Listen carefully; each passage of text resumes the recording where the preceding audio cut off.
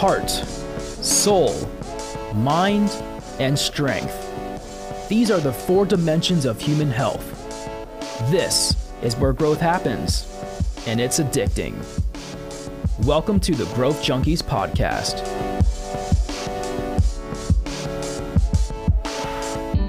Well, welcome to another episode of the Growth Junkies podcast. My name is Ben, and I'm joined by Kent. Say hi, Kent. Howdy. We are your Growth Junkie hosts, and we're continuing in our what we believe are fascinating discussions that lead to growth junkieism, a new term that we're always coining something here. Yeah. Just kind of happens midstream as we do this, but I just like saying junkie. Junkie? Sounds funny to me. Yeah, we just added an ism to the end. Junkieism. So we're continuing in that by discussing all kinds of various interesting topics, and we hope that you find them as interesting as we do.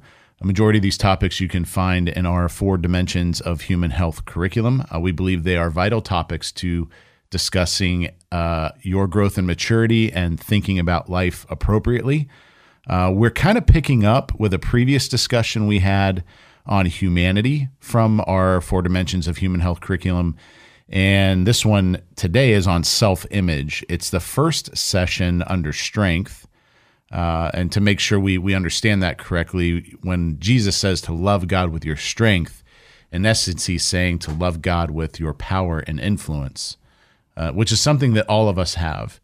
And the way we bear the image of God comes through in a variety of ways, but it also helps and informs us to understand our self-image, the way we view ourselves.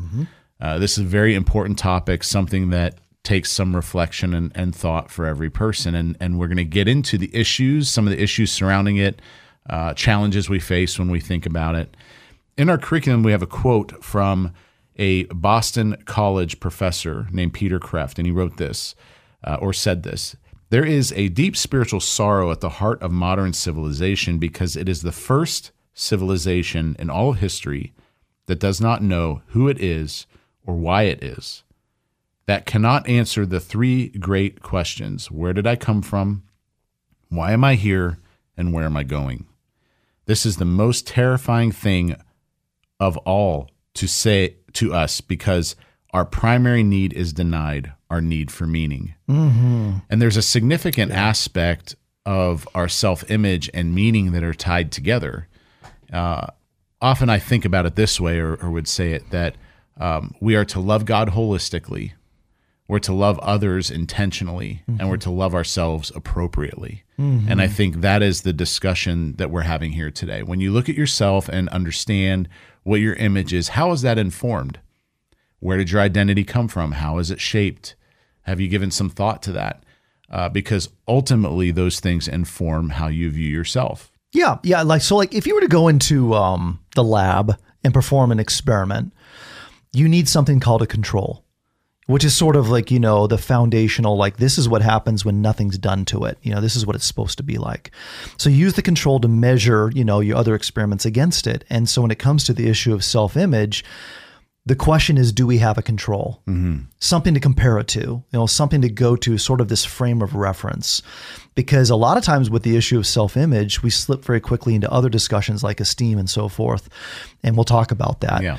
But with self-image, it's very much about saying good things about yourself and puffing yourself up, with positive comments and having a good outlook on life and sort of psyching yourself up, that only lasts so long. And if you don't have a control or something, a frame of reference to look back on or a foundation to build upon, that self-image never is solid. It's always shifting, always moving. And no wonder people have such low self-images because we're constantly getting a beat down. In the world we live in, constantly feeling bad about ourselves, guilt and shame, come from every direction, right. Not ourselves and other people. I mean, how many of us can relate to that?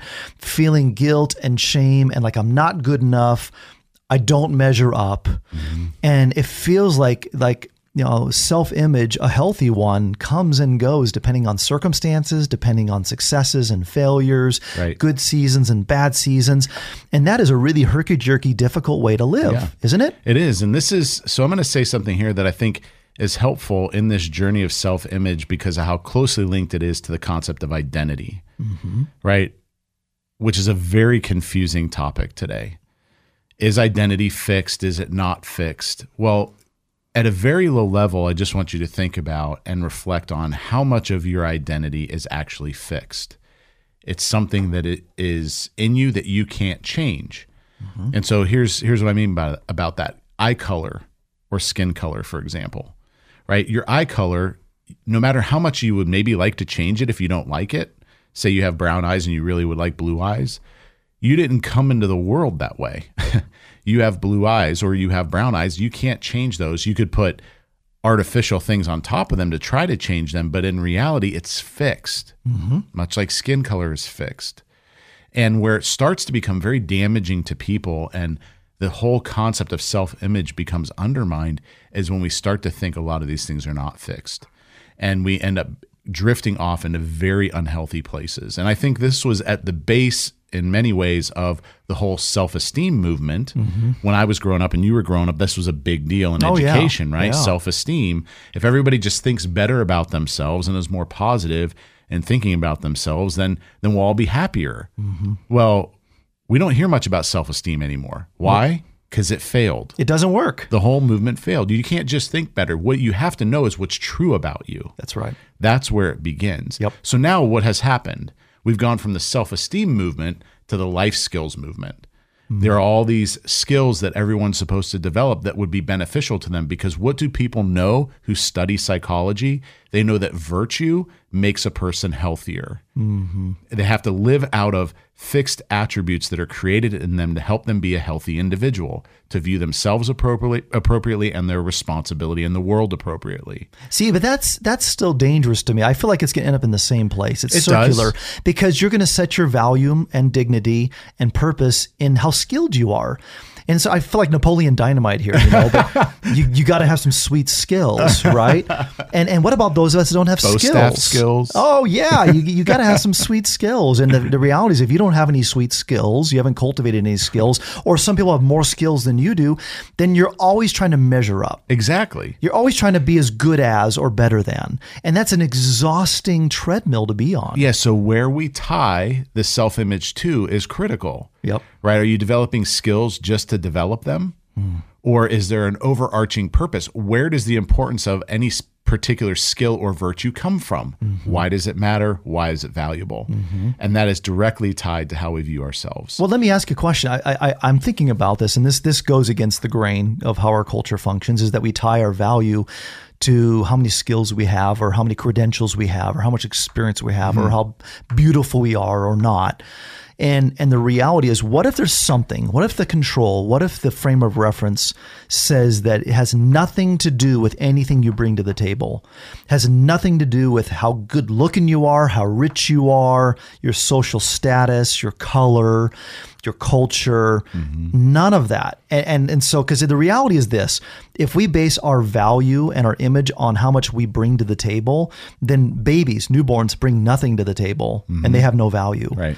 And then older folks, maybe who are in rest homes, or people that are, in beds in hospitals, bring nothing to the table and they're effectively useless and they have less value. Yeah. But we all know in our bones that is wrong. Like, that is a wrong way of looking at it. So there must be something outside of us that gives us dignity and value and purpose and all the rest, aside from anything we bring. And I think it's critical to go to that. And so I would say, for those of us that have a Christian worldview, we have the Bible, we have the scriptures, and we have a frame of reference. We have what God says about us. And so what if I could tell you, growth junkies, that everything that you need to feel good about yourself has nothing to do with what you have personally, with where you were born, or what gifts you have, or what skills you have, or how much success you've had. Yeah, it's fixed and you didn't choose it. Exactly. And I think it takes the pressure off. The reality is, I don't have to do anything to be valuable. I don't have to contribute anything to have any dignity. The reality is that you have something just because you're a human being. And you bring up an interesting point in referencing infants and the elderly and value placed on them, right? If you're a person out there who ventures yourself as being a person of science and reason, I want to throw this out to you. The reality is what you believe and what you understand has a philosophical underpinning. And if you've never read the Humanist Manifestos, I would encourage you to go and do that, because for someone who says that there is no God and we're all kind of doing this on our own and deciding what we want to believe, I think it would be an interesting read for anyone who ventures themselves to be a person of science and reason, because at the base of the Humanist Manifestos is the philosophical underpinnings of what someone like that would say. And in the first few paragraphs, it gets really scary very fast. So now I'm thinking Nacho Libre. He said, I am a man of science. Right. Like, and it's science, not faith, as though they're opposed to each other. And the reality, they're not. Because what you see in those first few paragraphs is how things like euthanasia and genocide can be viewed as right in a world where there's no moral compass. That's exactly right, because it's expedient. And if you believe in a world in which human worth and dignity and value is tied to your production, right, then you end up with that kind of world. And how much is our world like that today? Oh, it's exactly that we are sizing up value of other people based upon how famous they are or how rich they are or how good looking they are or how appealing they are. And that is a fundamental wrong way of looking at humanity. And it's a distortion, Totally. ultimately, of identity and purpose. Yeah. Right? We've distorted identity, purpose, and meaning and made them about productivity. Yeah. And so the image of every person is tied and based solely upon what it is they produce. Right. So here's the crux. Self-image. What if your self-image is not really your image? It is an image that you have. And so we introduced in our last episode, we talked about humanity, it's a concept called the image of God. The Imago Dei is the Latin, version of it. And it's a theological concept that describes why people matter. Where do we draw our significance from? And so to your point about Peter Kreeft and the quote he gave, those three big questions, where did I come from? Why am I here? Where am I going? Here's the truth. Without the image of God, you can't answer those questions. There's no answer. In fact, in a godless world, and a simply pure naturalistic, scientific, naturalistic world, there is no God, and therefore there is no purpose and there is no why. You can't even ask the question. There's no why. There's no reason. And that leads people to a place of meaninglessness. Where you get our meaning from is a context for those answers. And so where do I come from? Why am I here? Where am I going? Here's the thing. Those are answered by the Imago Dei. Those are answered by the image of God. You can know where you've come from. You can know why you're here, and you can know where you're going. So I think we should talk about that. I think, the image of God placed on human beings goes back to Genesis, where it says that God made human beings and he made them to bear his image. And it said, let us make humans people in our image, in our likeness. And there's this curious phrase there, image and likeness. They're two different Hebrew words. And the two words go together. And in an interesting way, the word for image is the word tselem in Hebrew, and it actually means like shadow. So like when you're walking down the road and the sun is shining, you look behind you, you see your shadow, and your shadow does whatever you do. It's you, but it's a shadow of you. And then the word for likeness, the closest thing to it is it's like copy, or quite literally, they used to make these machines called fax machines. Yeah, I don't know if anybody knows what fax machine is. If you're in real estate, you still use them. It all gets sent digitally now. Yeah, right? Are they? Okay. Fax machine. So a fax machine was just it's like a copy machine. It's where you put something in and out comes a copy exactly like the other. And so those two words, shadow and a fax or a copy, is used to describe human beings in relationship to God. And here's a little twist. In the Lord of the Rings movies, that amazing horse is called Shadowfax. So a little clue here. That was something C.S. Lewis dropped in that book that actually is a combination of the two Hebrew words for image and likeness. Did you say it was Lord of the Rings or Chronicles of Narnia? Which one? Oh, I thought it was. Is it Chronicles? I don't know. I think it's Lord of the Rings. I'm almost positive it's Lord of the Rings. Shadowfax. Yes, because Gandalf, it's Lord of the Rings and the Hobbit. So in comes this amazing horse, the king of horses, the king of horses, and yet the king of horses is created, but the king is lord of all other horses. It's the shadow fax. It is the replication of its creator. And so that's us. We were made to be shadow fax to the rest of the world, the rest of the created order. King of all creatures. And like it says in Genesis, we make them in our likeness. Yeah. Is how creation was. Yeah. The artist made the art in its likeness. That's right. And so, interesting story going back in history a little bit that illustrates this is there was an artist in the 70s named Rufino Tamayo. And there's this interesting story about a painting of his where there was this gal in Manhattan who went out and she took the same route for coffee every day. Her name was Elizabeth Gibson. And she would, in New York City, if you've ever been there, there's, trash on the streets and it's tight and everybody lives kind of on top of each other, as a lot of other cities would be. But she would take the same route to the same coffee shop every day. And this particular day was trash day. And she walks by this heap of trash and she sees this, what looks like piece of artwork. And she's like, it doesn't matter. In her mind, she's like, it doesn't matter what this is. No art should ever be thrown away like that, whether it's a print or real or whatever. So she goes and gets her coffee and she's continually bothered by this. So she walks back to this trash pile and she takes this piece of art out and takes it home with her. Because she's like, well, whoever had this has just thrown it away. So for several years, she did research trying to find out what this thing was and if it was real and whatever. And eventually she saw on like Antique Roadshow that they had put this call out for a stolen piece of art from back in years previously that had been taken. And if anybody knew where it was the piece of art she had. Oh, no way. It was a painting called Tres Personas by Rufino Tamayo. I think he was a Mexican descent artist, and he had done this. Well, someone thought it was trash. Well, when they eventually got their hands on the painting and auctioned it, it went for $1.2 million. But the point of me sharing that illustration is this. When an artist creates, they create their masterpieces, right? They create out of who they are, and who they are is reflected in what they create, right? And that's exactly what we're talking about here. We are God's masterpiece. So any ways in which we mar our self-image or choose to change it or think about it differently is saying to God, what you created is not good. Right. What you made is a reject. Yeah, and there's a fascinating occurrence in the Gospels where there's a blind man. And the disciples look at the blind man, they say, hey, who screwed up? Who sinned? Is it him or his parents? And Jesus said, nobody did. In fact, God made him that way for his glory. And I just think it's a beautiful display of the fact that all of us, if we start with that realization that God made us the way we are and loves us the way we are, and it is good enough, no matter what the world says, not because we screwed up, not because we've been screwed over, but because, God wants us this way. And so I think it's a tremendous reminder to go back to this truth that we're made in his image as human beings, and that gives us distinct value. It says a lot about our identity, doesn't it? Yeah. Who am I? Who am I? Well, I'm made by God. I'm unique. I'm equal to all the human beings.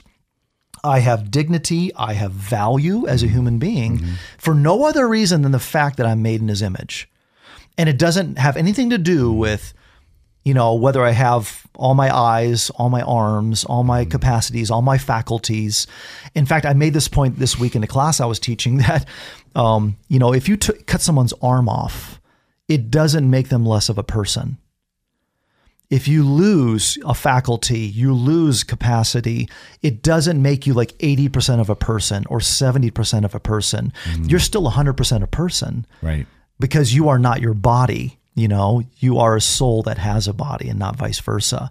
So if we were just a body and you remove part of our bodies, a hand or a foot, then we are less of a person.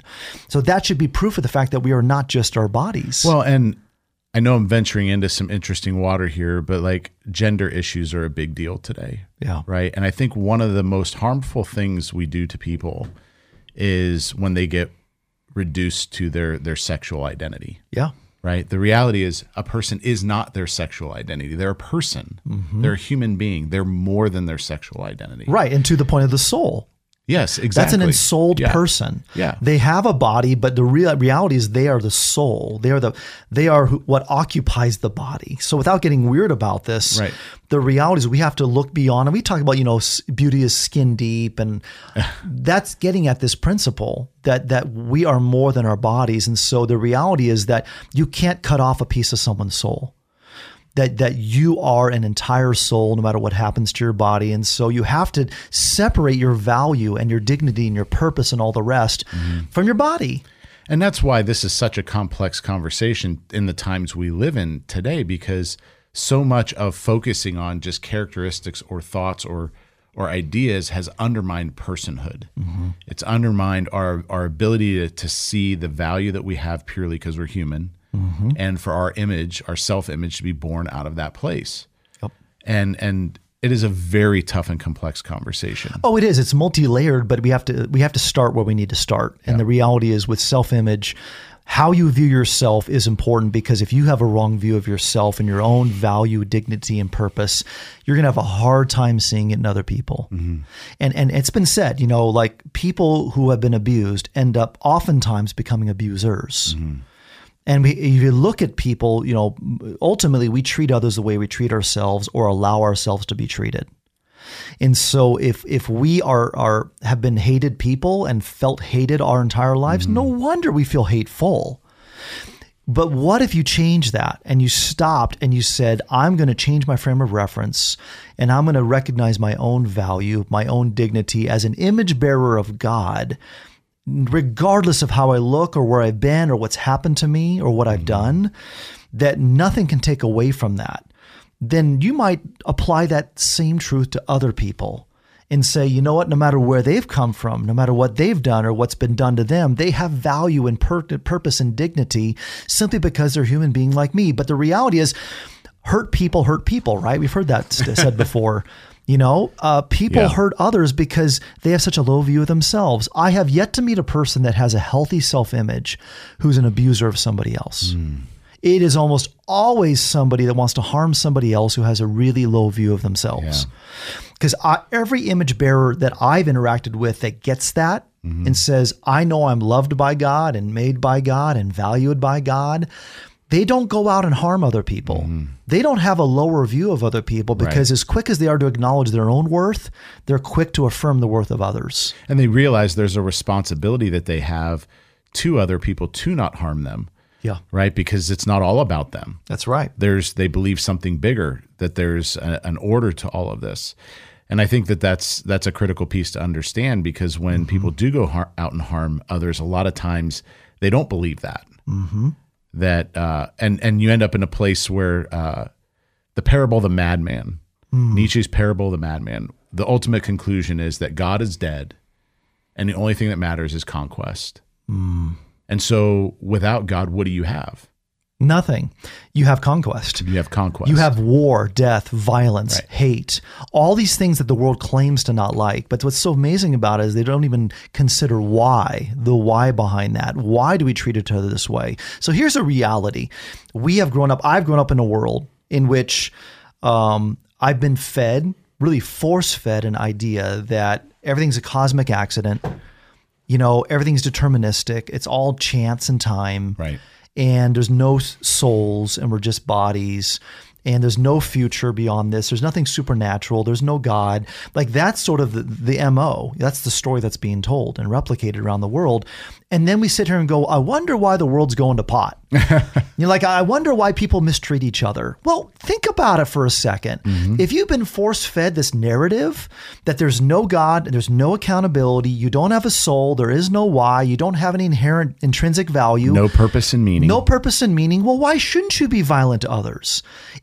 We are getting what we deserve. And if people are violent to each other, why should anybody care? Absolutely. What reason do you say not to be violent? Like, why is that wrong? Right. So you see this narrative now in the whole argument with race relations. Like, why should I not mistreat someone from another race? Like, why should I not mistreat them? The reality is you have no reason why, unless you believe there's a God that holds you accountable and those people are made in his image. Right. You have no reason. So if you press somebody who says, we got to do what's right, you say, why do you have to do what's right? Well, what is right anyway? Well, that's it. They're like, because it's right. Well, why is it right? Because society says so. Well, what if society says otherwise? And what if not all of society agrees? That's the reality in a relativistic world. Right? Oh my goodness. Society could change their mind tomorrow and say torturing babies for fun is okay now. Like it's a good thing. Does it make it good because society says it's good? This is crazy talk. Yeah. Crazy talk. You have to go back to the source and say, do people matter? And is there any accountability for those who mistreat them? So I read in the book of James, there's a really fascinating scripture about how we even speak about other human beings is an assault on God. And to know that there's a judgment. There's a judgment that comes. Even in Genesis, it says, whoever sheds the blood of man, by man shall his blood be shed, for God made man in his own image. The reason we don't perpetuate violence against other human beings is because God told us not to. Right. And he'll judge us if we do. Right. But if there's no God, why should I care? So the point here is that we need to acknowledge the fact that there is no frame of reference without God. There's no reason to be loving to my fellow man, to recognize and affirm dignity and value and purpose of anybody, including myself, if there's no God. And so to bring it back around to, we've talked about so many different elements there that are intertwined. And even in the way we talked about it, it makes it feel like how it is, chaos. And I think for a lot of people, they feel that, they sense that today, just this element of chaos in life that goes directly to producing fear because there's nothing stable or substantial to hang your hat on. It's like, what do I believe? What's going to provide ultimately purpose and meaning? And so to bring this back around to the self, and particularly the epidemics, anxiety, depression, loneliness, suicide, these things that are increasing in our culture. Prior to the pandemic, prior to everything else that we're seeing, we were already having an issue there significantly. I don't know that there's many studies or anything that have come out, but people, we'll just go back to the individual as we talk about self-image, are dealing with themselves on most days. And if you're struggling with these issues in your life, things like having a deeper sense of purpose, having a deeper sense of meaning are remedies to that. That's where it's found. Meaning is an antidepressant. Purpose is an antidepressant. These things are anti-anxiety. When you start to have more substance and stability in your life because you understand who you are, why you were made, and you have significant understanding of what you're designed to do, a lot of those other things go away. What people don't realize is you have a choice in that. You could sit down, think about it, and make a conclusion and choose to think differently. You don't have to believe what you hear being sold to you. That's right. You can reject it and you can choose a different narrative. Exactly. So the narrative that we're offering you is a simple narrative. It is this, why do I matter? Because God made me. God made me matter. That's why I matter. That's why you matter. And then he's the one who gives me purpose and value. Yeah. That God gives us everything that we're needing and seeking, the most fundamental purposes in life. And without him and a relationship with him, you can't have it. There's nowhere to go, because if you ask somebody now, why should we treat others well? You can say, because we should.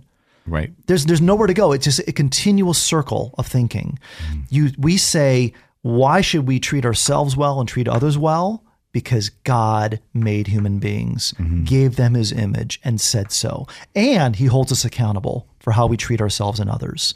That's why.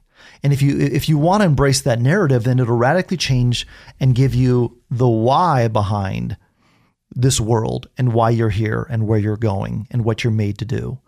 So we're offering you an alternative to this empty, barren storyline that we've been told our entire lives. And so there's no reason to have to continue to accept that. You can choose something else. And there's been a movement in psychology in recent years. It's over the last decade or so. It's fully entrenched now, and you can get degrees. It was mostly championed by Martin Seligman at the University of Pennsylvania. It's called positive psychology. And what was positive psychology really? Well, Seligman, when he took the chair of the American Psychological Association, came in and said, we've been studying depression for 25 years, up until the point he took it, which was like in the late 90s when he became the chair. And he said, we've been studying depression and people are becoming more unhappy.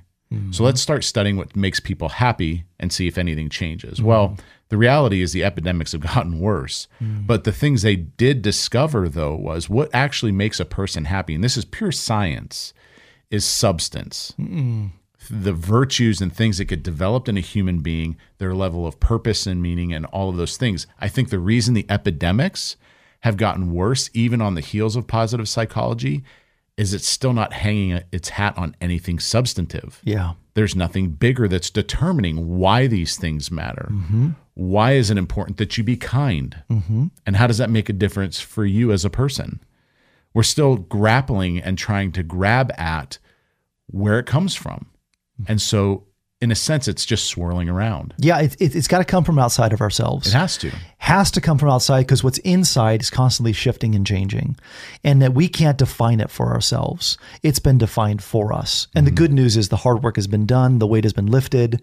We have been handed down something, a narrative of humanity that's been given to us that describes who we are, where we come from, and where we're going, that we don't have to invent. It's already been established.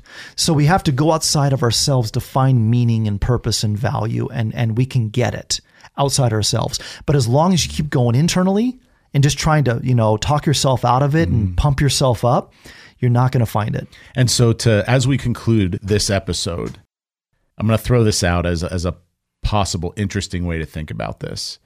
How much comfort comes when your self-image is tied to something outside of yourself versus you trying to determine it yourself? To just give some thought to that. I don't have the pressure of having to go and make it up on my own.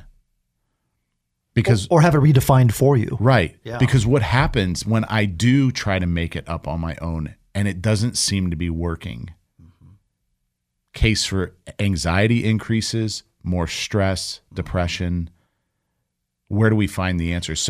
And other people coming in and defining it for you. They're always moving the needle. Yeah, let us tell you how you're supposed to be. Oh, that's not good enough. Now it's this, and now it's that. I mean, how many times do we feel like the marker of success and value and accomplishment is being moved? It's like you reach the goal line and the goal line moves again. It's so frustrating, but what if the goal line was established eons ago? Right.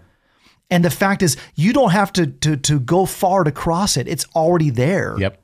It's already been established. Well, there's so much more we could say about this. Like, we jump into these topics sometimes and we have a skeletal view of how we're going to talk about them and whatever. And obviously we got pretty passionate about this subject today on this podcast.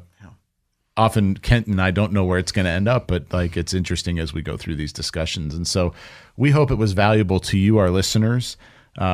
We know that for some of you, you're looking for places to have conversations about this kind of stuff that's in the 4 dimensions of human health, and trying to find healthy places where you can have those discussions.